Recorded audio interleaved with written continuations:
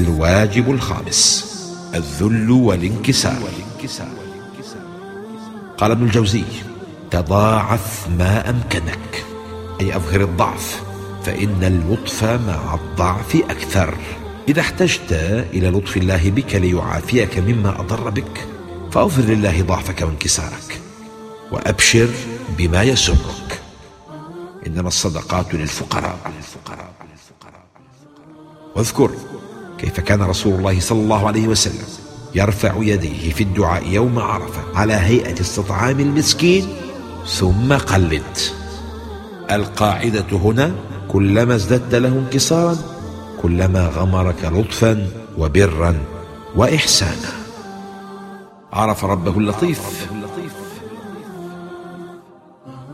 من ذل بين يديه ليزداد الله لطفا به، وما عرف ربه اللطيف من لم يتضرع بين يديه ليغمره بلطفه. الواجب السادس: الدعاء بسم الله اللطيف.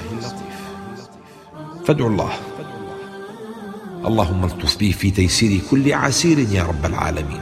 وهنا سؤال: ما حكم هذا الدعاء؟ اللهم إني لا أسألك رد القضاء، ولكن أسألك اللطف فيه. الجواب: هذا الدعاء ليس من الدعاء المأثور، ومعناه غير صحيح، لأنه يعارض حديث سلمان رضي الله عنه عن النبي صلى الله عليه وسلم: لا يرد القضاء إلا الدعاء. وفي هذا الحديث دليل على أن الله يدفع بالدعاء ما قد قضاه على العبد، وأن الدعاء يرد ما يكرهه العبد من شر القضاء. لذا شرع لنا في دعاء الوتر أن ندعو ونقول: وقني شر ما قضيت.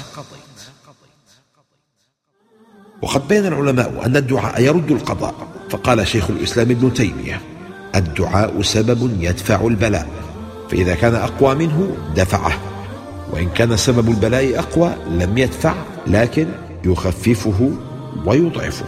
وقال الإمام السيوطي: وأما كونه سببا لدفع البلاء أي الدعاء فهو أمر لا مرية فيه، فقد وردت أحاديث لا تحصى في أذكار مخصوصة من قالها عصم من البلاء ومن الشيطان ومن الضر ومن السم ومن لدغة العقرب ومن أن يصيبه شيء يكرهه. فليكن دعاؤنا بدلا من ذلك: اللهم إنا نسألك رد القضاء بخاشع الدعاء والتقرب بصالح الأعمال وخالص الأحوال.